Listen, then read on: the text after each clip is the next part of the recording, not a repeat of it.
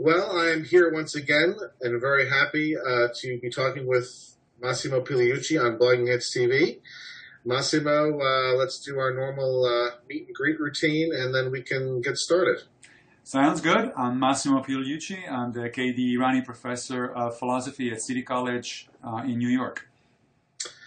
And I'm Daniel Kaufman. I am a Professor of Philosophy and Program Director in the Philosophy Department at Missouri State University. Massimo, you and I have spoken now twice about the intersection of philosophy and science. We also did speak a little bit about the relevance of philosophy to the more general public. And today we're going to talk about some things that are maybe more in that latter vein rather than the former. Right. I wouldn't be surprised if science comes up again at some point. I was very interested in an article that recently appeared, that you wrote, that recently appeared on Scientia Salon, your web magazine, in which you talked about your recent interest in and forays into Stoicism, Right. the ancient Greek and Roman philosophy of Stoicism. And I wanted to talk to you about that today. Maybe you could start out with talking about why you've had this sudden interest, or maybe not sudden interest in Stoicism, and what have you found? Right. Is it possible for the interest to be both sudden and not so sudden? Yes. I'll explain. So, yeah, the recent interest is in fact somewhat sudden, and I'll tell you again in a minute or two how I got there. But I, of course, had, as you know, a long-standing interest in virtue ethics, and of course, Stoicism is one type of ancient virtue ethics. But the beginning of it really goes back when I was a kid, and to the very pedestrian reason that, of course, I grew up in Italy and I studied Roman history. And I read Seneca in Latin, as it turns out, which is fascinating reading. Seneca was a huge, from a stylistic perspective, not just content-wise. It was just a pleasure to read. And so I actually was aware and, somewhat interested in Stoicism since literally was a kid, studying in junior high school and high school. But that, for sort of entirely serendipitous cultural reasons. Then, of course, eventually I developed and went back to my general interest in philosophy.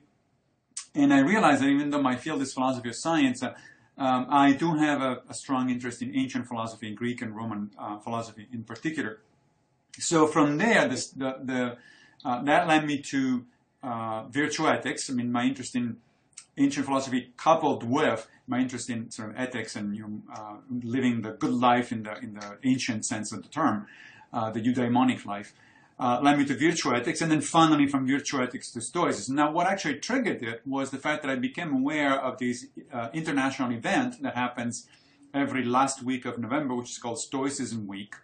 And Stoicism Week, which is in fact about to come up, is organized by the University of Exeter in England. They have essentially what I would refer to as a Stoicism lab. They allow people to sign up on their website for an ongoing social science experiment about Stoicism. You can download a booklet which tells you the basics of Stoicism as a philosophy, as well as has lots of practical suggestions on how to essentially live 1 week as a Stoic. And then they ask people to fill out a questionnaire before they start the Stoic week, and then afterwards, and they publish and update data analysis on the effect that practicing Stoicism has on other people. So it's a social science project trying to see the efficacy of stoicist ideas on what? People's mental health, people's happiness? Both, to some extent. I mean, it is actually a philosophy project because the people that run this thing are philosophers. But they are interested in what they refer to as evidence-based philosophy, Mm-hmm. and which is kind of an interesting, of course, to be distinguished, by the way, from experimental philosophy, which is a whole different thing. Yes. The idea basically is this. Look, Stoicism was born as a very practical philosophy, which, of course, today it sounds almost like an oxymoron, unfortunately, because philosophy has become essentially entirely or almost entirely a academic discipline, very narrowly specialized, just like any other academic discipline. Honestly, it's not just philosophy. It's Yeah. if you're talking about literary criticism or science itself, they all become very specialized. But of course, for the ancients, philosophy was a very practical pursuit. It was about how to, finding out how to live a good and moral life as a chief objective. But Stoicism in particular was definitely one of the most practically oriented philosophies that developed in Hellenistic Greece and then during the Roman Empire. Its main competitors were, things like Epicureanism and Cynicism. Of course, Cynicism at the time didn't mean what it means today. Right. It was a sort of a minimalist style of life and of philosophizing, but nothing to do with what we mean today by a cynic, being a cynic. So Stoicism started out that way as a very practical set of an exploration of a very practical way of living your life. Now, so it makes sense that today philosophers who are interested or practice Stoicism also want to know if, in fact, it has effects on the way people look at the world, the way people react to events in the world, and so forth. In other words, to ask whether the practice actually works. It is also to be noted, as you know, that Stoicism is very deeply related, and it was inspirational to two of the most successful type of psychotherapy that we have today. One is logotherapy, and the other one is cognitive behavioral therapy. Both of them were clearly inspired by Stoic practice, and of course the therapies aspect went into sort of very, very much only an applied sort of psychological look at things. Stoicism has maintained also a foundational philosophical approach. It's not just about the practice. Yeah, and it's easy to forget that these ancient Greek philosophers, they themselves didn't make these sorts of distinctions between sort of academic pursuits and then the pursuits of, right. I mean, Aristotle's famous his theory of catharsis with respect to tragedy is in a sense a kind of psychological approach to the arts, employing the arts. Today we would call this art therapy. Yeah. You also, before we start getting into some of the details on Stoicism and also on the difference between the classical version and the sorts of your modern interest in it, there was another motivation that you indicated in the Scientia Salon piece, which I actually found personally the most interesting. And that was, I'll say it briefly, but then you're going to have to explain it because it begs explanation. You said, I need to start preparing for my own death. Yeah. And maybe you could talk a little bit about that dimension of the motivation and explain a little bit what you mean by that. Right. And as far as I know, that moment, by the way, is a long way away, or at least I hope it is. Yeah. Meaning I don't have any urgency that I'm aware of. Of course, as the Stoics would say immediately, fate permitting. That is, right. that was sort of the Stoic reserve clause to anything. It was like, I'm thinking I'm doing this, but fate permitting, because things might turn out differently, because the universe has different plans. Now, yes. So preparing for your death, I've actually been interested in thoughts about my own demise, and since I was really young, and since I was a kid. And nothing morbid about it. I mean, it's not like I'm scared of it, no more than anybody, I think, is. And certainly not obsessed by it. But it's just like, okay, from time to time, my thinking goes in that direction. Say, I wonder, how I will sort of approach that moment. Will I be aware of it? How will I handle it well? And that sort of stuff. So for somebody who has always had that kind of interest, among other things, in death, it sort of sounds natural to approach, again, Stoicism, which is supposed to be one of those philosophical approaches that prepare you to that point. But also what happened, of course, is that recently I turned 50. And several things have happened in my life, in this year in particular, and including this wonderful new job that I got at City College, and I moved to a really nice place in New York, and so on and so forth. Relationship-wise, things are going well. But all of that, it's still, the 5-0, as arbitrary, of course, as a date as it is, sort of makes you ponder and say, okay, so I'm at this point in my life, I feel good about what I've done. I have reasonable prospects to keep going and enjoy what I have for a long time. But then what? And so it makes you it puts you in a mood of thinking a little more long term, and particularly, of course, thinking about sort of the end game. So when I was in the meantime sort of discovering or rediscovering Stoicism, one of the things that immediately came to mind was this not only can be helpful as a practice right now, but it can also be helpful to better prepare to something that I always wanted to be better prepared for. So you were already investigating this before.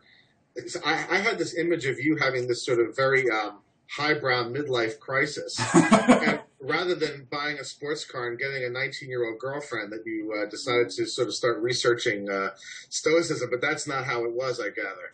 No, in fact, it looks like if you want to talk about midlife crisis, recently I'm having about one a decade. When I turned 40, when I turned 40, it's actually the time that I decided to move from being a professional scientist to becoming a philosopher. I went back to my to graduate school and got my PhD in philosophy, and that's why I got here now. So now 10 years later, it's like, oh, it's time to take another look at how things are going. I wouldn't really call them crisis. I would call them, a good excuse, again, as I understand it, and I completely acknowledge it, that these dates are entirely arbitrary, but it's a good excuse for pausing and reflecting on sort of the big picture, which I think is something that we should all do at some point or other, and repeatedly in life. Again, you don't want to be obsessed by it. You don't want to do it every minute, otherwise you don't live your life. But once in a while, I think it's a good idea. Okay, so maybe the way into this is to first of all talk a little bit about your understanding of how the ancient Greeks viewed philosophy as a kind of guide to life, in contrast with the modern, very professionalized and academic notion. Then specifically what you found in Stoicism, and then also what is involved in modernizing, making this useful to you in a modern context. Maybe you could talk a little bit about those things. Oh, those are all excellent questions. So let's start with the ancient view of philosophy versus the modern one. So as you mentioned a minute ago, philosophy and psychology were one thing until actually fairly late, until the late 19th century. Until William James, right. If you want to pick a name, started sort of spinning out psychology as an independent discipline. So Aristotle and Epicurus and Zeno the Stoic, not to be confused, of course, with the Zeno of the Paradoxes, who was a pre-Socratic philosopher, and so on and so forth, and Plato. They all saw philosophy not only as a pursuit of sort of knowledge broadly construed, but also in particular as a pursuit of the question of what does it mean to live a good life. And by good life, they didn't mean a life of pleasure and debauchery, sex, drugs, and rock and roll, despite the bad reputation that the word Epicurean has today, which was actually the result of a smearing campaign by the Christians for whom Epicureanism was a major sort of rival, essentially, in the early Roman Empire. Now, so the ancient conception was this idea that philosophy is both about sort of this broadest possible understanding of the world, and also, more importantly, arguably for most philosophers, our place in the world and how we are to conduct our life, hence the very practical aspect of it. But those aspects were actually connected. That is, it's not like the ancients saw these we do natural science over here, we do psychology over there, we do philosophy over here, metaphysics over here. It was all one bundle. In fact, let's talking just about the Stoics in particular. The Stoics famously had a tripartite notion of their philosophy. They had three different aspects to their philosophy. One that they refer to as logic, one that they refer to as ethics, and the other one that they refer to as physics. But they saw the three of them as very deeply interconnected, not as three different things that they were doing. What they meant by logic was not just what we mean today. It was also that, because the Stoics, by the way, they contribute significantly and originally to the development of logic, right, as we understand it today. But they were also interested more in general in developing a theory of knowledge. They were interested in rhetoric. They were interested in argument and discourse. So more very general in how to think rationally, essentially about things. The physics, what they call physics, actually included what we today would call natural philosophy. So all of science, essentially, not just physics per se, but also metaphysics. Right. So sort of the deep understanding of or way of thinking about the nature of reality. And of course, you can see once you define them that way, you can see how they thought that both of these two will actually be crucial for a good understanding of ethics. For the Stoics, you couldn't really practice a good ethical life unless you understood something about the way the world is. So you had to get your physics and metaphysics straight. And also, unless you could, you had a good understanding or knowledge of human reasoning, so you had to get your epistemology and your logic right as well. So these things were all together. Now today, of course, if you talk to a philosopher who specializes in logic and you say, so what do you think that implies for your ethics? He's going to stare at you with a blank stare and it's like, what the hell are you talking about, right? Right. Which I think it's unfortunate. I mean, to some extent it is inevitable. It's too easy to bash sort of academic philosophy for being disconnected from the world. As I said a few minutes ago, every academic discipline is to some extent disconnected by its own nature. We live in an environment as academics where if you want to pursue an academic career, you have to publish something original, and especially in philosophy, since people have been publishing original things for 2,500 years, it gets increasingly difficult to find something new. So you get increasingly more specialized. So I'm not blaming necessarily academia per se. What I am, however, concerned with is the fact that modern academics and modern academic philosophers don't see a value, many of them, there are exceptions, I think I'm one of them, but they don't see a value at all in sort of practical philosophy, in bringing philosophy back out to the public and as an alternative to religion, for instance, as a way to think about how to live your life. In fact, not only they don't care about it, but often they're positively hostile to it. They think it's a waste of time, or it's a sort of cheapening of the discipline and that sort of stuff. And on that one, I couldn't possibly disagree more. I think they're profoundly mistaken on that. Yeah, I mean, it's fine for us to blame philosophers because we're philosophers. We have to police our own. We'll let the others police their own disciplines. But I do think that the philosophers in this regard made one fundamental choice that sort of forced them down this road, and that is they chose to disciplinize in the same manner as the sciences. Yeah. With the idea being that simply because in the sciences breaking up the questions into smaller and smaller pieces yields fruit. Right. That the same would be true in philosophy. But I think that that's actually wrong. I think that in philosophy, while there is some fruit to be born by breaking the questions into smaller pieces, there's more fruit to be born from connecting the pieces together. Yeah. And I don't think it's a surprise that the people who work in logic have nothing to do with the people who work in ethics, because we're treating this like you would treat different subjects in the sciences, right, as having no relationship to each other. Right.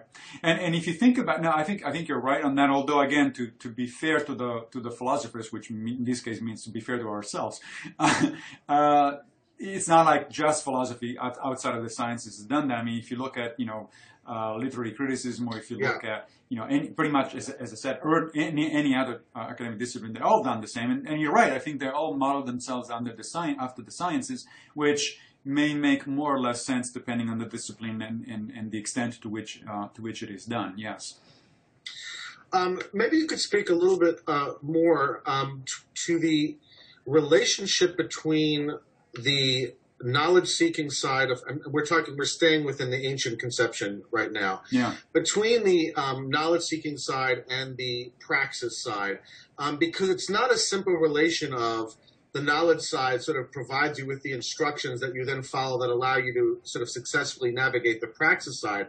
Aristotle in the Ethics, he very clearly indicates that there are very different kinds of education involved in developing good habits, say, on the one hand, versus acquiring knowledge of, let's say, rules on another hand. Could you talk a little bit more to how you understand how the ancients connected the knowledge sphere to the praxis sphere? Yeah, well, first of all, they were doing it in different ways. Like, for instance, let's not forget that some ancient philosophers, like the atomists, were very much interested in natural philosophy, and as far as we know, actually mostly in natural philosophy, as opposed to, say, ethics. Right. I mean, obviously I say as far as we know because we have only fragments of what the atomists wrote. But then you move to, for instance, Socrates, at least the way in which we understand him through Plato. And Socrates had pretty much no interest in natural philosophy. I mean, he was famous for never leaving the city of Athens, he thought that there was nothing in nature that could possibly be teaching him anything about ethics. Now, that seems like maybe that was a caricature, maybe that was just Plato. But nonetheless, it's clear that both in Socrates and Plato in particular, of which we do have an extensive collection of writings, there's very little in that department. So he was mostly interested really in what we would today call ethics, sort of broadly construed. Aristotle went back to have interest in both. I mean, obviously, we remember him for the Nicomachean Ethics just as much as we remember it from for the physics. Yeah. And he was, the first arguably empirical biologist. I mean, he went out and literally did field work on the island of Lesbos, looking at the shape of shells and things like that. So Aristotle was definitely very much the kind of person where all of these things were of interest, but they didn't necessarily inform each other in the way that I described a few minutes ago. I think that the description that I gave earlier of a pursuit of logic and physics in focus not entirely, but to a great extent into the feeding into ethics. That's really a Stoic perspective, okay, more than anything else. So the ancients had, in other words, different ways of looking at how the different types of knowledge would interact with each other, and it was perfectly acceptable and understandable for them to pursue one aspect without necessarily much of a deep interconnection with the others, other than in general, as philosophers, they were interested in a broad construction of the what we today consider the term knowledge. So the answer, and I wish back to your question, is that it depends. It depends. And I started out, interestingly, my initial interest in virtue ethics was definitely Aristotelian in nature, and that's for a variety of reasons. I think that Aristotle wrote some of the most interesting things about ethics, but also I was sort of attracted by the general picture of Aristotle as a sort of an all-purpose learner. Something that much later on became known as a Renaissance man, of course. Yeah. But once I got into Stoicism, then I started saying, okay, so here's a different way of looking at things, and Stoicism is really supposed to be it's an attempt to provide a coherent philosophy of life. And now that's where I think one should be careful. And maybe that's going to offer us a good jumping point to get into the sort of modern Stoicism, or what I refer to as Neo-Stoicism. Yes. And that's so because the warning there is, of course, the cautionary warning there is that be careful any time that you hear about a all-comprehensive philosophy of anything, because comprehensive philosophical systems have a nasty tendency to sort of make up stuff as they go and not really, and become something of their own autonomous thing, which may or may not be connected with the way in which reality is. I mean, think about Marxism, for instance. Yeah. And if you are a Marxist, then you start seeing everything in terms of certain very limited number of sort of criteria, mostly, of course, economic struggles among classes. And while I do think that there is an interest in a value to that perspective, I wouldn't adopt that as a philosophy of life, let's say. It's just a little too constraining and a little too detached from the way I think the world actually is. So with that in mind, meaning that any comprehensive philosophy needs to be taken with a grain of salt, in fact, a somewhat large grain of salt. Yeah. Nonetheless, what I mean by a comprehensive philosophy is this.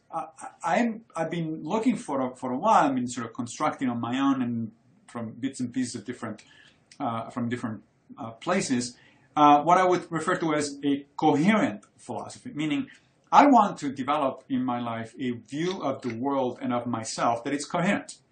And by coherent, I mean both coherent internally, that there are as few contradictions as possible between what I think of one aspect of the world and what I think about another aspect of the world. And that's because as a philosopher, incoherence makes me nervous.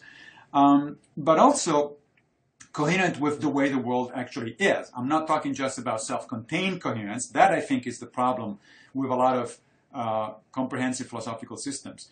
You can take, for instance, Christianity or any religion as a self-contained, coherent, more or less, philosophical system, except that I think it's incoherent with the way the world is. I don't think that there are gods out there, and therefore Right. I don't think that one can reasonably take that sort of approach and say, oh yeah, I have a coherent philosophy. Depends on what you mean. Coherent internally, yes, but I'm interested in both internal coherence and as much coherence as possible with the external world.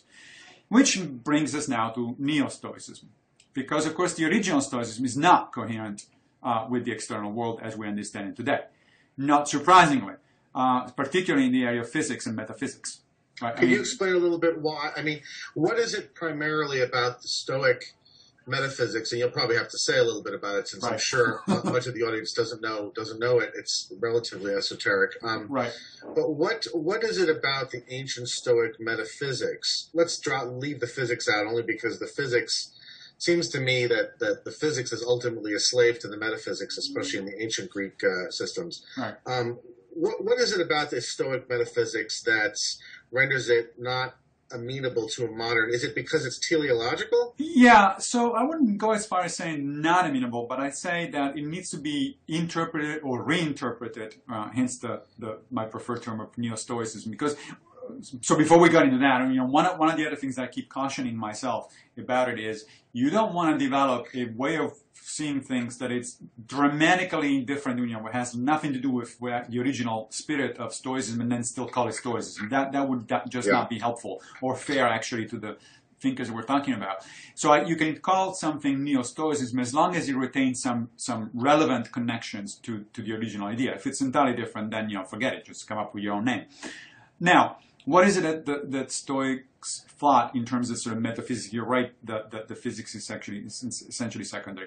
I think you hit it immediately what the problem is, which was sort of teleology. I mean, the Stoics thought that there was an order to the world which some interpreted as essentially a divine order. I mean, there's a lot of talk in Stoicism of Zeus, by whom, by the way, they didn't mean the kind of sort of debauchery-prone, simplistic God that most of the Greeks actually believed in. They really thought they were essentially monotheistic. The Stoics were, for all effective purposes, monotheists. In fact, even more monotheist, arguably, than the Christians, since they didn't believe in angels and saints and things like that. Nonetheless, so Zeus as the originator of the world, Zeus as the planner of the world, right? The equivalent of almost of a deist conception of the world, but something that in fact there was no sense in which Zeus was going to answer prayers or petitions from humans. So it's almost a deist perception of the world, which frankly wouldn't be entirely incompatible with the way with what we know today. Because there's a number of people that I know of who are perfectly rational and consider themselves essentially deist. But I don't. I'm not. I'm an atheist, so I can't go down that route. What I can do, however, is to pick up on what I think is the basic spirit of the Stoics and still maintain most of what they meant without having to sort of talk about Zeus. So it seems to me, and to scholars, I'm not a Stoic scholar, but I'm obviously studying reading Stoicism scholarship, and it seems like it's a reasonable way of looking at things to think that the Stoics were really interested in the idea that the universe is, first of all, deterministic. There's this causal and effect relationship among things that happen. So things happen. They may or may not happen for a reason. I mean, if you talk about obviously a Zeus or an intelligent creator, then they happen for a reason. But if at the very least, they happen because they're determined to happen by cause and effect relationship, which is something that anybody with a modern view of science can definitely get on board. But it's more than that. It's that the universe seems to be structured logically. There is a logical, mathematical structure to things. And you don't need to think that logical, mathematical structure was imposed by an intelligent creator to appreciate it. In fact, all of modern science is based on the idea that the universe does work logically and mathematically. Otherwise, we wouldn't be able to comprehend it. So, as such, I think that what I personally can take from the Stoic metaphysics is this idea that things happen with cause and effect relationships, and that they happen following a logical mathematical structure which is inherent in reality. I can definitely be on board with that. Now, if you're going to then start asking me, well, where is that the logic structure, logical mathematical structure comes from, I will have to be agnostic. I don't think it comes from an intelligent designer, but I don't have a particularly good answer to that question. I mean, I have to take it at the moment. As you know, because we talked about this in the past, I've kind of flirted actually back and forth even with things like mathematical Platonism, which is a position that can be adopted from a naturalistic perspective. You don't have to think that God created the universe mathematically. Yeah. So that's the basic take that I have about Stoic sort of metaphysics that I think can work. I can work with as a philosopher living in the 21st century without feeling like I'm rejecting a fundamental part of what the Stoics were doing, but at the same time without having to talk about Zeus. Yeah, well, let me just talk about that for a minute. Sure. Because it seems to me that there's a fundamental mistake that modern philosophy has made, and that is that in assuming that if you get rid of the personified deities, or even the deist sort of construed deities, that you also have to get rid of the concept of purpose, the concept of telos. Right. And the reason I asked about what is it about the Stoic metaphysics that's incompatible with contemporary ways of looking at things is because if one is looking to a system to provide sort of a whole picture of life and guidance in life, I don't see how any system could do that eschewed the concept of purpose from its explanatory framework. In other words, at a minimum, it would have to have at least a minimalistically construed notion of purpose. And I know that we talked in one of our previous dialogues, you said that you'd actually been trying to reintroduce the concept of purpose into some sort of respectability in contemporary biology. Well, it's not just me. I mean, you can argue that ever since Darwin, really, we had a concept of teleology, not purpose necessarily, but teleology as understood as function. So it makes perfect. Except in any other. So this applies only to biology, not to any other science that I know of, at least at the moment. But in biology, unlike in other sciences, it makes perfect sense to say, well, what is that for? Yeah. Right? So if I ask you, well, what are the eyes for? You have already answered. I mean, because they have a function. But if I ask you what are asteroids for, you'd say, like, what does that mean? We can't make sense of the question when it comes to physics or chemistry or geology, but we can very much, in fact, we cannot avoid, but making sense of that question within biology. Now, of course, Darwin suggested that the ultimate origin of that sense of function, and therefore that sense of sort of purpose of biological structure is natural selection. As a creative agent, essentially, within biology. Right. Now, do we need more than that? Well, as you know, some philosophers recently have been making noises in that direction, like Thomas Nagel has written this controversial book about reintroducing about the fact that modern science itself lacks a robust notion of sort of purpose and teleology. He was talking not just about biology, but also more broadly about physics. And so our entire understanding of the world. Quite frankly, I didn't see Nagel going into any particularly creative direction because he pointed out a problem, and we may or may not agree that there is a problem there, but even if we do agree that there is a problem for modern science in that sense, he certainly didn't have any particular suggestion of where to go with it. Now, there are even more speculative options that have been put out there, like Nick Bostrom's idea of a simulated universe, right? So he has proposed that the reason this universe looks so coherent and logical and mathematical and all that, it's because it is.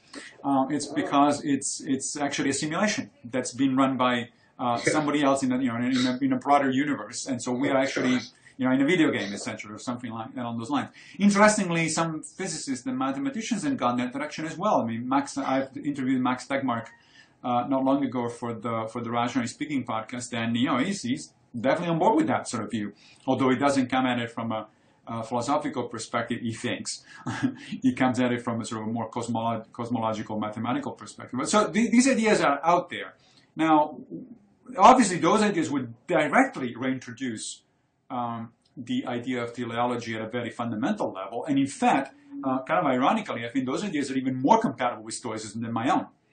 Because at that point, you do have Zeus, or the equivalent of Zeus. Right? Yeah, that's interesting. If the universe is mathematically designed by somebody, if we're in a simulation, then hey, yes, somebody must have designed that simulation. Now, Tegmark, by the way, doesn't actually necessarily imply an intelligent designer. Bostrom does. And of course, that intelligent designer doesn't have to be divine at all. But nonetheless, that kind of idea, so the Bostrom's idea, is much more similar or more in line, I would say, with the Stoic metaphysics than my own. I'm not going that far. As far as those ideas are concerned, I find them interesting to sort of think about, especially over a glass of wine. But I just don't feel compelled to introduce them seriously as a part of my own philosophical system. I think I can be agnostic or generally interested, but not buying into those ideas. And I don't particularly suffer. I don't see my way of looking at things suffering particularly. I can, as I said a few minutes ago, just start out with acknowledging, agreeing with the Stoics that there is a fundamental logical mathematical structure to the universe, and that things unfold in the universe according to causal relationships. And that's all I need to really recover, in my mind, 90% of what the Stoics were talking about. Yeah, because it gives you this sort of notion of intelligibility and structure and form. I guess that, it's funny that the stuff you're talking about sounds like science fiction. And I guess I just think it's all really unnecessary. I think in a sense there's been a lot of mistakes that have compounded on top of one another. You don't need to reintroduce teleology into physics in order to be able to make sense of the idea of purpose in one's life. Right. And it seems to me that the areas or the levels of description at which we really need to invoke purposes are at the social level, the political level. The lowest I could ever think of us needing them would be at the biological level, and that's only maybe with respect to the meaning of one's life in light of one's mortality, the sort of the significance of mortality. Yeah. But the idea that somehow I can't have those kinds of purposes without going back and having purposes in physics, I think is actually interestingly a mistake that both the hardcore atheist science crowd and the very religious crowd make. Yeah. Right? They both make the same error. Yeah, I would agree. And in fact, again, one of the reasons I find myself more and more sort of fascinated by Stoicism is because, in a sense, they have a very modern view of things, because again they thought that we live in a deterministic universe. Forget about who or what got it started to begin with, but we live in a deterministic, logically structured universe. So then the question that they had to face was, well, what am I going to do about it in terms of sort of my life and how to conduct it? And so the Stoics were essentially, in modern terms, modern philosophical terms, were essentially compatibilists about free will. So those were the kinds of people that would think, like you just said a minute ago, that I don't need a teleology at the foundational level in order to find meaning in my life. I make my meaning in my life, even though I realize that the universe is in fact the result of cause-effect interactions. So you own your meaning, you own your life in the sense that you are the one who makes these decisions about how to go about it. And we all make I would hope that it's uncontroversial that we all make decisions in life. Whether those decisions were sort of fated to be that way from the beginning of the universe or not, quite frankly, I think it's a relevant question. It's a red herring. It's like, they are my decisions because I make them as a cognitive being capable of doing exactly that, reflecting on things and making decisions. So that's all I need in order to construct meaning in my life and ownership of my life. No, I really like that, and maybe this is a good place at which to have you talk about the neo-Stoicism, what this looks like in its details. I really like this idea that of in a sense a philosophy of life that's immune to the determinist critique in a way that the Judeo-Christian is the opposite. Right. It's very vulnerable to it, right? The Judeo-Christian requires a substantially libertarian conception of freedom of the will, at least in many of their incarnations. And I like this idea of kind of an equally ancient philosophy that is somewhat immune to this problem. That's right. That then can be modernized and updated in such a way that it can be useful in the contemporary world. And speaking of utility, as we mentioned, sort of half an hour ago, there are connections between Stoic practice and cognitive behavioral therapy. And if there is one thing that we know about cognitive behavioral therapy, it is that it's one of the few types of psychotherapy that actually does work in terms of sort of actually altering and for the better human behavior. So, and which is why the Stoicism, the Stoic Week project is collecting data. And by the way, they've been doing this now for a number of years about Stoic practice. And the preliminary results, which I just saw an article recently, just a couple of weeks ago, about the preliminary results are, not surprisingly in my mind, positive, meaning that people who do engage in Stoic practice do seem to have a better way of reacting to their own problems in life. They own their the way of doing things more, and they feel more confident. They feel more optimistic, actually, even though at the same time they feel they are more realistic about what they can and cannot do. I mean, one of the basic precepts of Stoicism, for instance, is this realization of the difference between what one can affect and what one cannot affect. Yeah. And, I mean, most people are probably familiar with the Serenity Prayer, which is used in modern Christianity, which goes back only to the 19th century. But the Stoics had essentially their own version of the Serenity Prayer, 2,000 years ago. And they were making this, if you read Marcus Aurelius or Epictetus, they make this very interesting distinction. They say, look, you should feel responsible and concerned about the kinds of things that you can do and make a difference about. The rest is, it's up to the rest of humanity and to the rest of the universe. And if you can't do anything about it, there is no sense in getting upset about it. So in this sense, the Stoics are often accused of being fatalistic, sort of passive and accepting the way things are. But that's actually a very deep misconception of Stoicism, which it's kind of surprising, because if you think about it, many of the best-known Stoics, especially in the Roman political leaders, yeah, right, especially in ancient Rome, they were we're talking emperors, senators, generals, that sort of stuff. I mean, these are people who definitely were not passive in the face of events. On the contrary, but what the Stoics meant was that you do the best that you can to affect society for the best, but ultimately you're responsible only for your own character, only for your own decisions, not for how things turn out. The Stoics made a basic distinction between cultivating the virtues, in other words, cultivating your own character, which was the goal of life in life. That was what they were supposed to be focusing on, developing your own character in order to become a good person. That's up to you, according to the Stoics, and so that's how you're going to be judging whether you got a eudaimonic life, good life or not. But outside of that, they made another interesting distinction between what they called indifference. So the indifference are everything that is not your character, anything that doesn't deal with your virtues, right? So whether I'm rich or poor, whether I'm healthy or sick, whether I'm famous or unknown, those are all indifference. And meaning that they do not make a difference for your character, for who you are as a person. And I think actually, if you think about it, most people, well, I don't know about most people, but a number of people today would agree with that. I mean, it's not the fact that you're rich or poor has very little to do with your own with the value of your character. I mean, you wouldn't presumably go up to somebody just because he's rich and say, "Oh, you're a good person," right. Or just because he's poor, "Oh, you're a bad person." Right? We think that those are essentially orthogonal. I mean, there are some connections, but they're essentially, logically at least, orthogonal.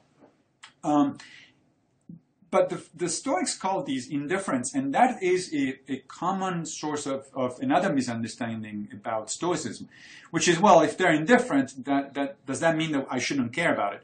And the answer is no, because the Stoics then distinguish these indifference in preferred and non-preferred. And at first sight, you say, what do you mean a preferred indifferent? If it's indifferent, it doesn't make any sense to prefer it. And if you prefer it, it's obviously not indifferent. But you have to get into the sort of the Stoic way of looking at things. So a preferred indifferent, for instance, is being healthy as opposed to being sick. A preferred indifferent is being educated as opposed to being ignorant. A preferred indifferent is being, having means to pursue your life goals as opposed to not having those means, and so on and so forth. The point is, all of those are preferred, but they do not make you who you are. They don't constitute the essential part of your character. They don't make you a good or a bad person. In that sense, and only in that sense, they're indifferent, not in the sense they're not to be preferred. Which brings me back to the social activism of Stoicism. Unlike Epicureanism, and unlike, frankly, I would say Buddhism, Stoicism was very much a social philosophy. In fact, many Stoics referred to it as a philosophy of love. Love for other human beings and love for humankind at large. The Stoics were very much into the idea that you should enlarge the circle of things, of people for whom you have concern, first to your family and friends, and then to your fellow citizens, and then to your nation, and then eventually to the whole of humankind. In other words, to all rational beings. And in fact, some of them, the late Stoics, also would say to nature as a whole. They called that the notion of philanthropy, which didn't have, of course, the meaning that it has today. It's not about giving money to charity.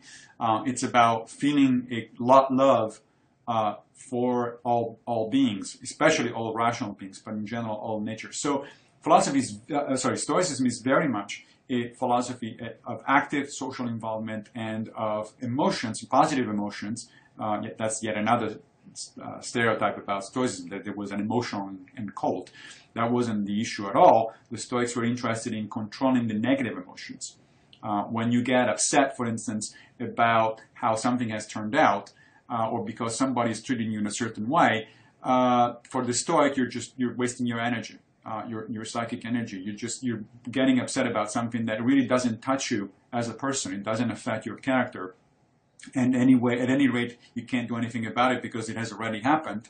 So that kind of emotion, you need to sort of develop ways to control it. But that's not to say that you don't have positive emotions, love being the chief one. So it's a really interesting, really intricate philosophy. The more you get into it, the more you say, wow, these people really have thought quite a bit about what they were doing and how to put it in practice in life. Actually, now that you described it this way, you described it really very nicely. It is very different from Aristotle in the sense that one of the things I noticed right away is that Aristotle actually gives much greater credit to external factors and to fortune with respect to one's flourishing. Aristotle says, even if you live what seems to be an outwardly successful life in every regard, your descendants can undermine it, such that it retroactively means you never flourished. And certainly, of course, the modern utilitarians, given the extent to which you can't control all the ripple effect outcomes of your actions, the goodness of your own actions are hostage to a lot of forces that are beyond your control. That's right. And it actually, the more you described it, I was actually thinking that there may be a lot of more connections between Stoicism and Kant than we give credit for. Because Kant, one of the reasons that Kant dismisses outcomes as morally relevant is because he really doesn't think we have all that much control over the outcomes. That's right. There are just too many variables that play into what the outcomes of an action are for us to really control it, and for it to really be a justifiable consideration in what we do. What he really says is, attend to your own will. Right. But I've never heard Stoicism mentioned in the discussion of Kant, unless I'm not up on my reading. No, it's unusual, but actually there is a little bit of scholarship of Stoicism that reinterprets it or makes connections, as you just suggested, to Kant, precisely for the reasons that you're talking about. But one of the things that I find interesting about Stoicism is also the fact that it's very much a practice. I mean, I've been now practicing as a Stoic, sort of quote unquote, for a number of weeks. This is very recent, by the way. This development is very recent. Could you describe what that involves, practicing as a Stoic? Yes. So there are, as I said, people that are interested can obviously read my article in Scientia Salon, which does have a sort of a general overview of the whole thing. But it also is more to the point. You can download this manual for being a Stoic, essentially, from the Stoicism Today website, These are the people at Exeter University who are responsible for Stoic Week. Right. But basically, here it is. So I start my day with the morning meditation. And meditation, the term meditation in Stoicism is very, very different from the equivalent term in Buddhism. While Buddhism is about essentially what I would say really mindlessness as opposed to mindfulness. I mean, I know that Buddhists do use the term mindfulness, but the Buddhist meditation, which I had practiced a number of years ago for a little bit, is really about emptying your mind, sort of get your thoughts out of the way and sort of get into these very calm, very tranquil space. For the Stoic, it's exactly the opposite. You want to focus your mind on whatever the challenges of the day ahead are. So the morning meditation is about visualizing your day and preparing for the challenges by specifically listing what is it that you're going to be having to deal with today, and which one of the virtues or which ones of the virtues you will need to draw on in order to assess those challenges, to take on those challenges. The virtues, by the way, the Stoics, different Stoic authors had different lists of the basic virtues. Aristotle, which of course was not a Stoic, had 12 different virtues, and so it depends on who you ask. But for all effective purposes, Stoicism really is based on the so-called four cardinal virtues, and these are self-control, wisdom, courage, and justice or equanimity. And so you begin the morning meditation that way.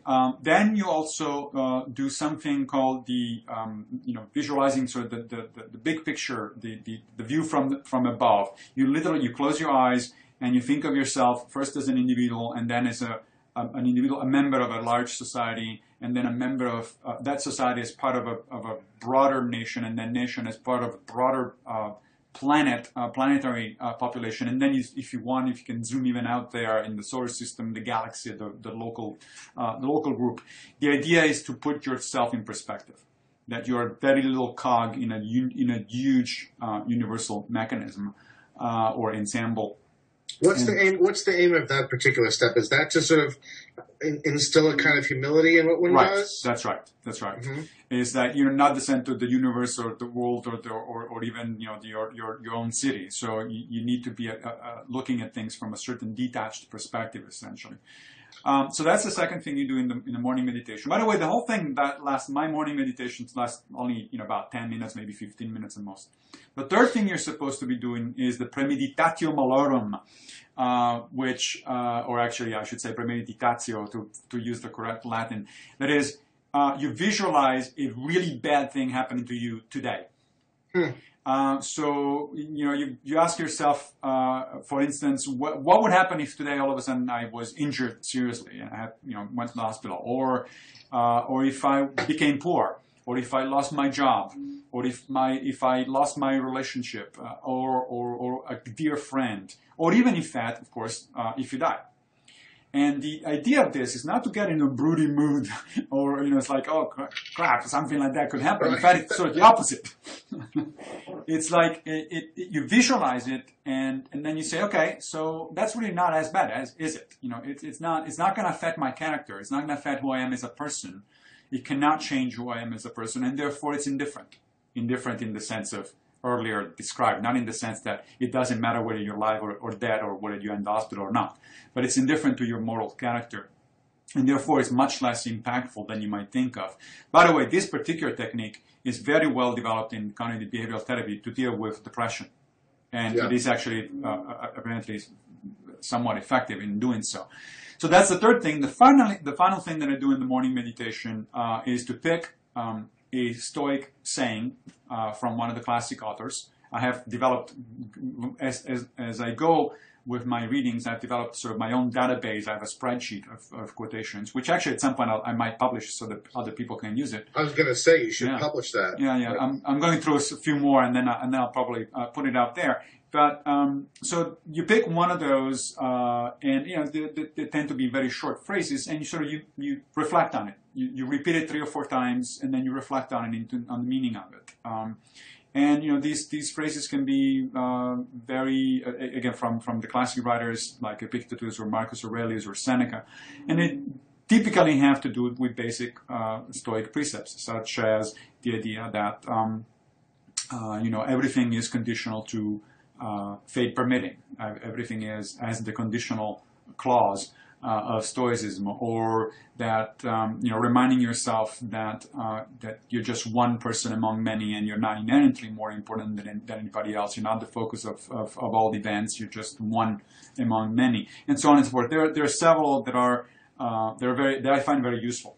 So once you've done that, you go about your day, and what you're supposed to be doing during your day is to be mindful. Again, not in the Buddhist sense of the term, but in the sense of really paying attention to what you're doing, being very much in the moment. The Stoics used this classic Latin phrase, hic et nunc, which means here and now. That is, you're not supposed to be dwelling on your past, because your past is gone, done. So there's nothing you can do about it. So feeling bad about something done in the past is not helpful. You're not supposed to be dwelling too much into the future either, because the future is not here yet. Now, of course, you take action now, presumably towards certain goals. It's not ignoring the future, but you don't worry too much about it. The only thing you can worry about is what you're doing right now, and you have to constantly pay attention to what you're doing, and also, at least from time to time during the day, ask yourself whether what you're doing is making things better in general for other people. Remember the connection that I said early on about Stoicism being very much of a sort of socially oriented philosophy. I'm sure our audience will notice, Massimo, that we're wearing different clothing, that you seem to have transported to a different location. Yep. We had some technical issues in the last portion of our dialogue, and we could have left it, but I really, Massimo, I really thought the conversation was so interesting and so relevant to a lot of people's interest that I thought we should re-record the end. And so we need to sort of catch up ourselves, even though the audience doesn't need to catch up on where we were. Right. Massimo, you just given a really interesting account of your daily regimen practicing what you're calling neo-Stoicism. Right. You described to me a morning meditation that included three basic elements. This what you call the view from above, where you imagine your relative place in society, the world, and the larger universe, and understand that you're a small part in a larger system. The next was that you try to visualize a terrible thing happening to you Right. that day, and it helps you to sort of realize that even the worst things aren't so bad, and more importantly, that a lot of those bad things don't really affect your character and shouldn't affect the sort of the choices and the decisions you make and the way you feel on a daily basis. Exactly. To use the Stoic sort of way of phrasing it, those would be this preferred indifference. Right. So Which you don't like them, but they don't really affect your character, who you Right. are as a person. And you have defined that, so I won't ask you to define it again, at least but not at this moment. And the last one was, you pick a Stoic saying from the classic Stoic writers, and the idea is to sort of connect with fundamental Stoic principles. Right. You also said that in the conducting of your daily business, you really focus on the here and now. The past can't be changed, and the future, though it does hold our goals and our ends, is not here yet. That's right. And so I thought that this was really interesting. And what I wanted to ask you about it was, it does, though, strike me as quite intellectual. And You think? well, and I don't actually mean that in a disparaging way. I mean it more in the sense that it really comes from the intellect. And we're talking about neo-Stoicism as a whole philosophy of life, not just as part of your sort of intellectual furniture. Right. And I'm curious, what is the mechanism by which Stoicism expects the emotions to come along for the ride? In other words, for example, two of the three things that you list in your daily regimen, one of them being this view from above and the other one being this visualization of a terrible idea. I can definitely see the benefits of doing these, but I can also see them having really quite negative effects. The view from above, on the one hand, can produce a kind of healthy humility, but on the other hand, I could see it producing a sense of hopelessness. Right. It's indeed this idea that one is a tiny piece of a giant universe is exactly what many theists are trying to resist. Yes. In focusing on this idea that God chose man, made man, and man is the center of his attention and all this sort of thing. And with the visualization of a terrible thing happening, on the one hand, I can see it having the effect you describe. But on the other hand, especially in today's sort of very hypochondriac-y kind of age, an anxiety-laden age, Right. I could see a lot of people that causing them to obsess. I guess what I'm asking is, does what you're describing really require that a person already have a relatively well-adjusted temperament? And then the question is, well, what was the philosophy of life that got you to that point of well-adjustedness such that you can now benefit from the Stoicist regimen? Right. Well, those are excellent questions. So first of all, let's remember that the idea, of course, that I'm proposing is that some people might benefit from a Stoic practice. Not everybody necessarily will, right? This goes for pretty much any practice, any approach to life. The obvious sort of parallel there is Buddhism. Buddhism has been, as a practice, even as a secular practice, not necessarily a religious one, has been useful and is being useful to a large number of people. But of course, it's not everybody's cup of tea. There are some people, like myself, for instance, who have tried, Buddhist meditations and meditation, and just that, it doesn't do what it is supposed to do. I mean, yes, it does calm me down, but it also makes me kind of wanted to get back to my books and read and actually occupy my mind instead of emptying it. Right. So on the one hand, you're absolutely right. There may very well be certain kinds of people for which a Stoic approach works and others that doesn't. That's an empirical question, and all I'm suggesting is that people give it a try, or at least start, read about it, and it may be their cup of tea. Now, the other thing is, however, it is also the case that, unlike a lot of other practices, and unlike certainly a lot of other philosophies, Stoic does have a strong parallel with some psychotherapeutic practice that actually does have. It is in fact empirically based. It's evidence based, particularly cognitive behavioral therapy and similar kinds of approaches. Now, cognitive behavioral therapy works very much like Stoic practice, and it's not by chance. It's because it was influenced very strongly, especially at its onset, by Stoic practice, by a knowledge of Stoic practice. So. And it has been used, cognitive behavioral therapy is used for depressed people, for treating depression. It is being used for sort of general reorientation of negative emotions, which brings me to the next, and it seems to work, incidentally.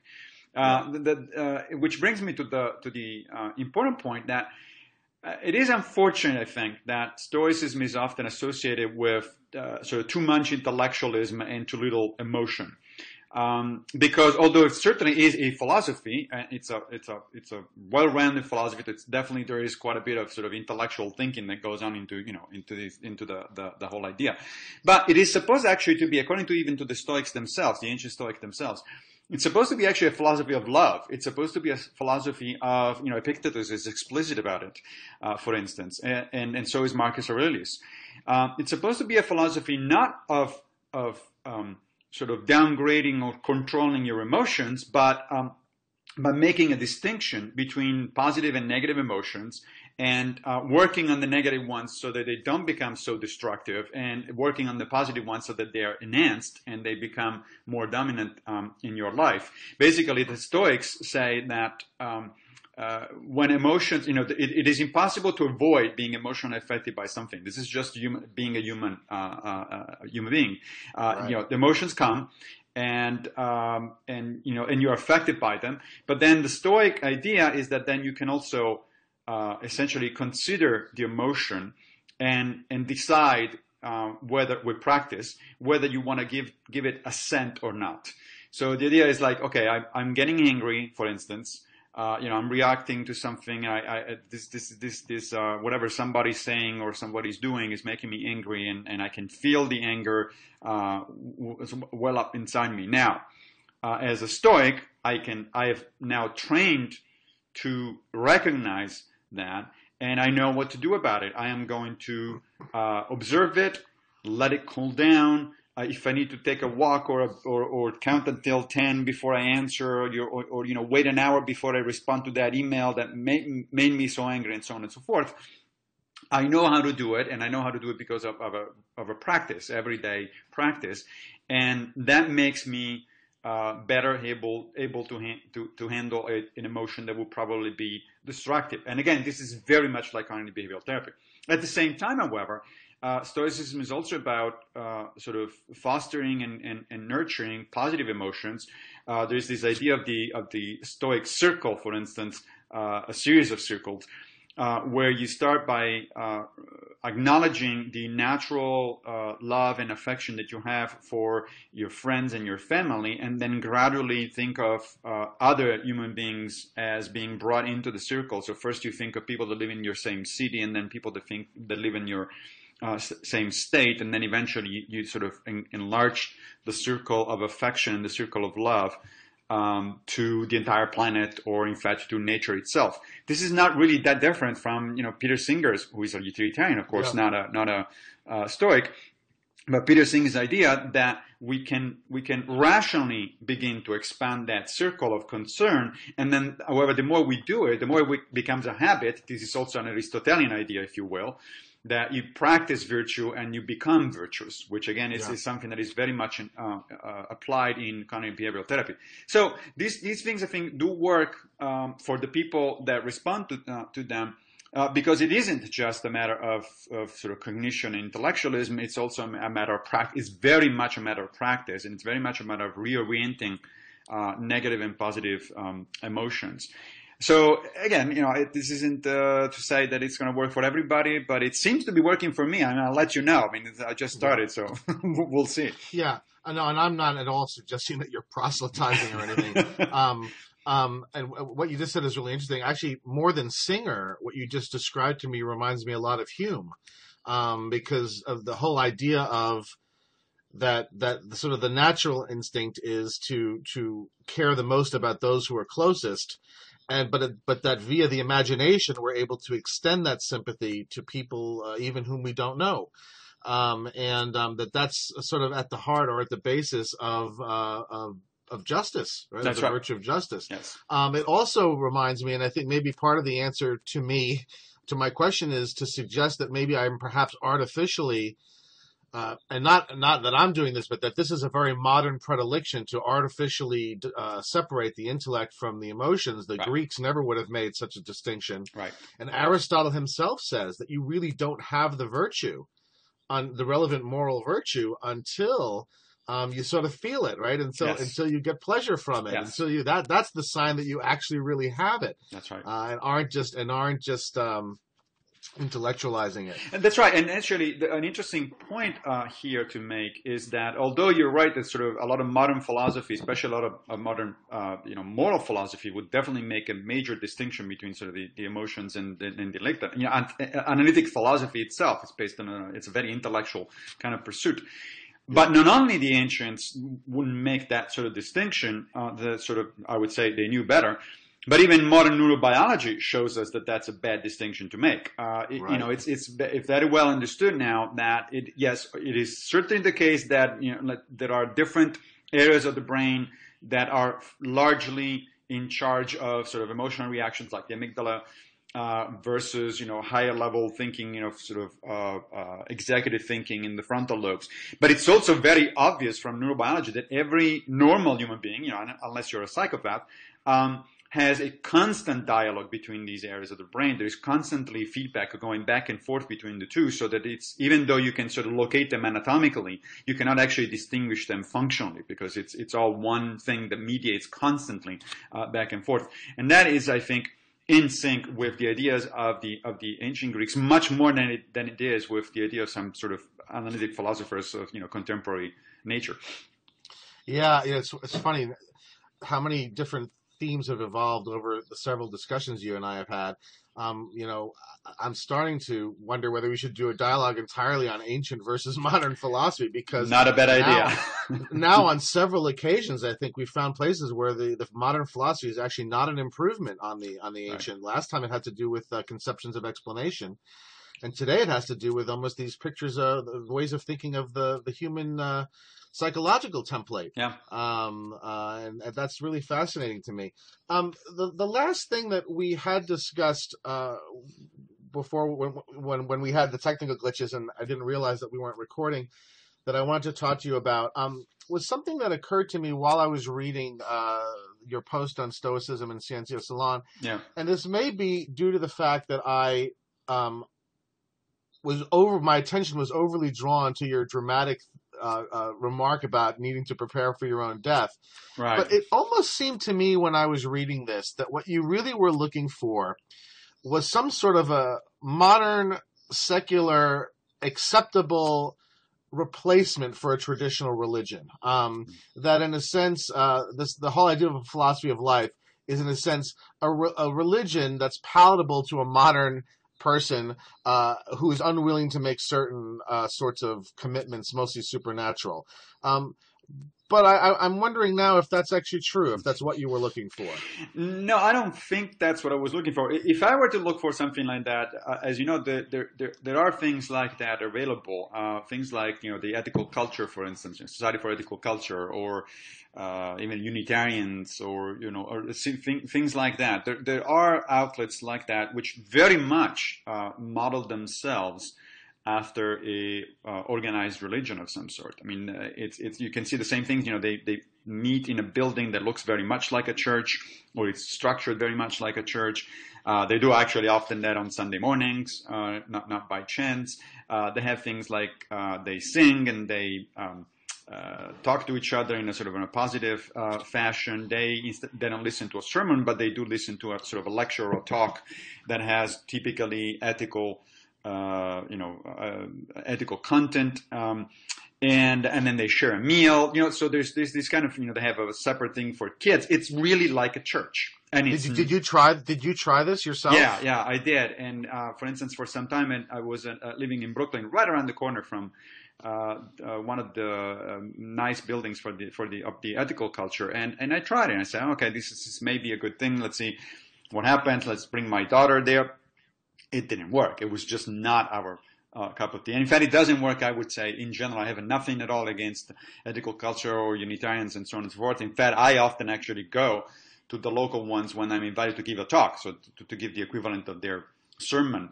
But no, it doesn't work for me, and I think it doesn't work for a lot of people, precisely because it feels far too much like a religion. It really feels like a religion without, however, the transcendental that is going to guarantee that you're going to live forever, and you're going to be, and then if there is any wrong in this world, is going to be rectified in the next one, and that sort of stuff, which is of course a major reason, I think, why people embrace a religion. Now there is the social aspect of it, that is true.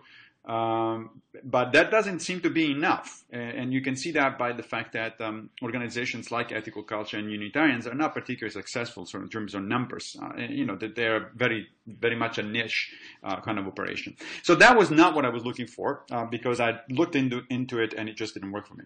But what I was looking for was some kind of broad, coherent philosophy and practice that would help me make sense of my life, or better sense of my life, and of what I'm doing and why I'm doing it, and so on and so forth. And now, to some extent, I've been building that, and I've been searching for that for decades, and especially over the last few years, where my interest in philosophy has gotten more obvious and more prominent. And my first stop there, so I tried, for instance, I looked into a couple of different things. The obvious one was Aristotle. So Aristotle's idea of cultivating the virtues, Aristotle's idea of the eudaimonia, the life, the good moral life, actually has a lot of appeal to me. And I consciously tried to model certain aspects of my life after Aristotle and sort of similar approaches. And that was kind of okay, but it wasn't really it really didn't give me the idea that this was part of an overall sort of coherent approach to things. It was like it felt a little bit haphazard. I also then looked into Epicurus, and Epicureanism is very similar, in fact, in certain respects to Stoicism. The Epicureanism was the major rival school of the Stoics at the time in Hellenistic Greece and then in ancient Rome. But Epicureanism does not, although actually it is a much more of a doctrine, it is much more of a coherent approach than what Aristotle was writing about. It really didn't feel like a good match, and it didn't feel like a good match for the simple reason that Epicureanism is, in certain respects, a lot like Buddhism. It does, in fact, actively practices sort of detachment from society. You don't, for an Epicurean, there's no sense in getting involved in politics or, for instance, or in social change, because it's not going to happen. It's very likely you're going to be disappointed. And so it's very much an inward-looking philosophy to some extent, although for different reasons. I think Buddhism is as well. Yeah. Stoicism, on the other hand, is the opposite. I mean, think about the major Stoics were all emperors and generals and senators, and these were people that very much tried to, and in some cases succeeded in changing the world. So so Stoicism is very much a philosophy of action, as much as it is a philosophy of love and of emotions. And so it resonated better and better, and at some point I decided, well, why don't we make take the leap, and instead of just reading about it, instead of just sort of pondering the different varieties of ancient philosophy, why don't we try for a while, for a few weeks, this idea of actually practicing as a Stoic. So practicing the morning meditation, the evening meditation, the mindfulness during the day, trying to achieve a flow to your day, which is what Epictetus and Chrysippus suggested. So that's what brought me there, and everybody can do this, by the way, not only on their own. Just I've been doing it for a while, but also because once a year there is this event organized by Exeter University in England, Stoic Week, right?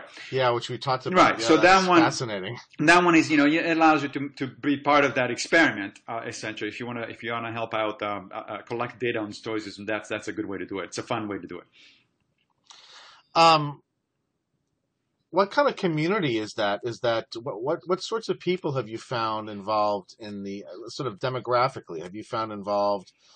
Are these people that are refugees from traditional religions? Are these people who are atheists who have always been atheists but who now feel a need for greater meaningfulness and sort of consolation in their lives? What sort of people have you found there?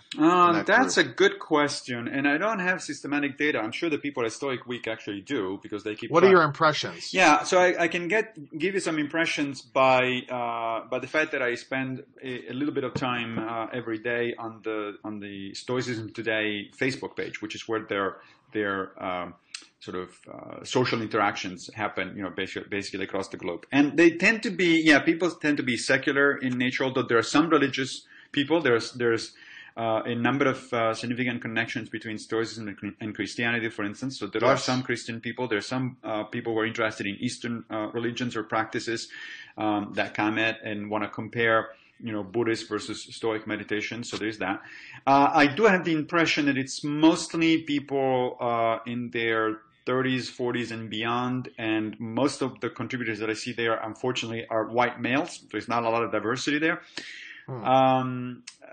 That I don't think it's the fault of the Stoic Week or the Stoicism Today sort of effort. It just happens to be, in order to get into Stoicism is not exactly like Buddhism, which is so popular now it's so present in the popular culture in the United States. Very few people have not heard of Stoicism, and if you're not interested in ancient philosophy, you're unlikely to have heard of it. And there's entire demographics, as we know, that are not particularly attracted by philosophy in general, let alone ancient philosophy in particular. So now, of course, I assume that people at the Stoicism Today project are aware of it, and they're sort of trying to do some kind of outreach. It would be nice to have more diversity in that sort of community. Now, in New York, in particular, there is actually a Stoic meetup. So there is a group of people who actually meet in person, physically, to sort of talk about Stoicism and compare notes on their practice. I have not been yet, so I don't know how diverse those are. I'm planning on finding a weekend. They meet during the weekends, finding a weekend where I can actually stop by and see what's going on there. That's really interesting. I know that you sent me a list of links, Stoic links, and the Blogging Heads people will put them on with our dialogue so people can check this stuff out.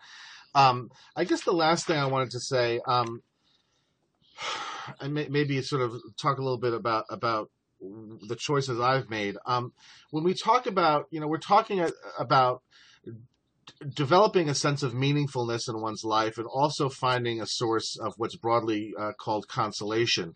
Yes. And to me, meaningfulness ultimately derives obviously between my relationship between me and what I'm doing, and also between me and the other people with whom I'm connected. And That's right. on that side of it, it stems from both the sort of the depth of that connection, and as well as its nature. And what I'm wondering about is the way that I typically think of being connected to others often centers around major stage of life events. Yes. Children being born, people coming of age, marriages, and these sorts of life cycle events, deaths, obviously. Right. And these, in traditional religions, are highly organized. And so the example that I gave you when we got cut off was I just recently attended a bat mitzvah. Yeah. We're a Jewish family involved with our local synagogue. It's a Reform synagogue, which means it's very modern, very liberal. I would say if the people, the congregants hold any supernatural commitments, they're minimal to none. Simply because of the demographics, the sorts of people that belong. They're all highly educated. They're doctors and lawyers and professors and things like this. Right. It's a very tight-knit community because we live in the buckle of the Bible Belt. There's only one synagogue, and basically every Jew in the city belongs to it. Yes, I've had that similar experience when I was in Knoxville, Tennessee, where, after a little bit, I found I knew every liberal and every non-religious person in town because, yeah. Right. And there is, by the way, interestingly enough, a Unitarian church here, too, that sort of takes all the liberal refugees from evangelical churches and collects them into one place, and we often do things in tandem with them. But what I was getting at was that one of the things with this bat mitzvah was there were a number of rituals which really sort of articulated our connectedness to one another. One of them being this practice of passing the Torah from one person to another until you hand it to the person who's currently coming up for a bat mitzvah. In this case, the family elected to have all of this young girl's teachers who had taught her in Sunday school, which included me, be amongst the people that pass the Torah to her. But sometimes it's done from families. When my daughter is bat mitzvah next year, her grandfather is going to hand the Torah to me, and I'm going to hand the Torah to her. Right. And I find these sorts of rituals very emotionally moving. They, in a sense, remind me of the depth of my investment with these other people. And in my case, it also has to do with the fact that I was raised in this tradition from my childhood.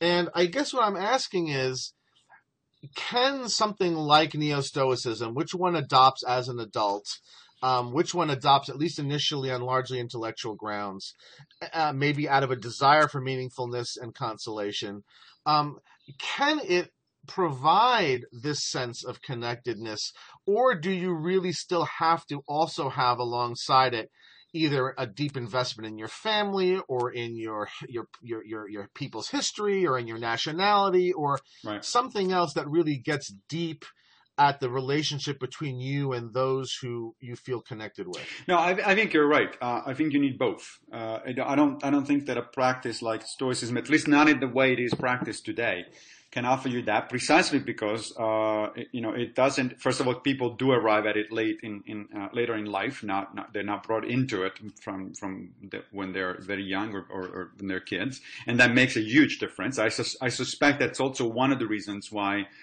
things like ethical culture don't do very well, because typically people join late in life. It's often very late in life. That the average age of people go to ethical culture or Unitarian events is fairly high. So you don't do that. Now, of course, these groups are aware of it, and they are trying to do children programs and all that. But so far, at least, it hasn't happened in the same way in which a regular church or a synagogue would do. So Stoicism has nothing like that. It's not an organized religion to begin with. It's just a philosophy of life. It's a way of looking at things philosophically. So it cannot provide that sort of thing. That sort of connection, deep connection with with your family, friends, and sort of your immediate community has to come from somewhere else. Now, that somewhere else can be going to a Reform, synagogue, or it can be in a sort of a Unitarian or ethical culture, or even a church. So I think that those are actually complementary. In my case, it comes from a network of family and friends relations that has always been the way I've got that sort of need that you're talking about taken care of or addressed. That is, I never went to church, even when I was a kid, so I don't have that sort of thing. But I do. But of course, as a family, and then later on with my own friends, now that I live in a completely different place in the country from where I was raised, as a kid, we have these kind of connections, and we do, in fact, you're right, pay a lot of attention to rites of passage, and we get together and we have gatherings and parties and all that sort of stuff to mark that kind of event. So absolutely, that sort of thing. But what the Stoicism does, it can enhance those kind of relations because it makes you more mindful of their meaning. It makes you practice also the kind of behavior that actually increases the quality of those relationships. I mean, it was kind of amusing to see one of the posts recently on the Facebook page of the Stoicism Today project about this guy who said, I'm having a problem with my girlfriend because since I've been practicing Stoicism, I don't get angry anymore. And and she's complaining about the fact that now she's the one that gets upset, and then she feels guilty about being angry, which is it's an interesting problem to have. But I actually have noticed that sort of thing in myself, even over the last few weeks that I actually started practicing. That it's not like all of a sudden you become a saint. Mind you, this is not a miracle cure for human behavior. But it does. But again, the fact that the more you practice and the more you become mindful of what you do and how you react to things, the better you are able to do it. It actually does, I think, it makes you a better person. I mean, that's the whole point. And therefore, it makes you also a better social actor. It makes you interact with other people, especially the people you care for, directly in a more positive and more meaningful way. I really like that, and I think we'll close on this. I just want to sort of reiterate it because now that I'm thinking about my own case, I think it's probably true in my case as well. This idea that the Stoicism, the philosophy, in a sense, enhances these more, I don't want to call them primitive, but more sort of instinctual. Right, more basic, yeah. Yeah, I'm wondering if I wasn't a trained philosopher, and wasn't prone to sort of very deep reflection, if I would find these events as moving as I do. I mean, right. It's sort of become a joke that I cry at every bat mitzvah, and I'm one of the only ones because I sort of sitting there thinking about, what is this? This means this is so meaningful, right. And I've known this girl since she was 2 years old, and it's sort of yes, it provide a frame within. Exactly. You reflect on it, and reflecting on it doesn't. This is really a preconception that in modern society we need to get away from. The idea that if you reflect on something, if you think about something, somehow that detracts from the emotional enjoyment of that something. I don't think so. I mean, it depends on how it's done. Yes, sometimes reflecting and thinking on things can in fact lead to emotional detachment. But if it is well done, and if done philosophically in the broad sense of loving wisdom kind of philosophy, now I think it becomes an enhancement, not and so you may be a case in point. Yeah, that is so true. I really appreciate that. Well, Massimo, we managed to do it. We managed to refilm our last third. I hope so. We've stuck pretty close to what I think we did last time. It might even be a little better. And as always, I really appreciate your time and your wisdom, and I really enjoy speaking with you. It was a pleasure. Thank you. All right, we'll talk to you again soon. Bye-bye. Bye. All right, stopping now.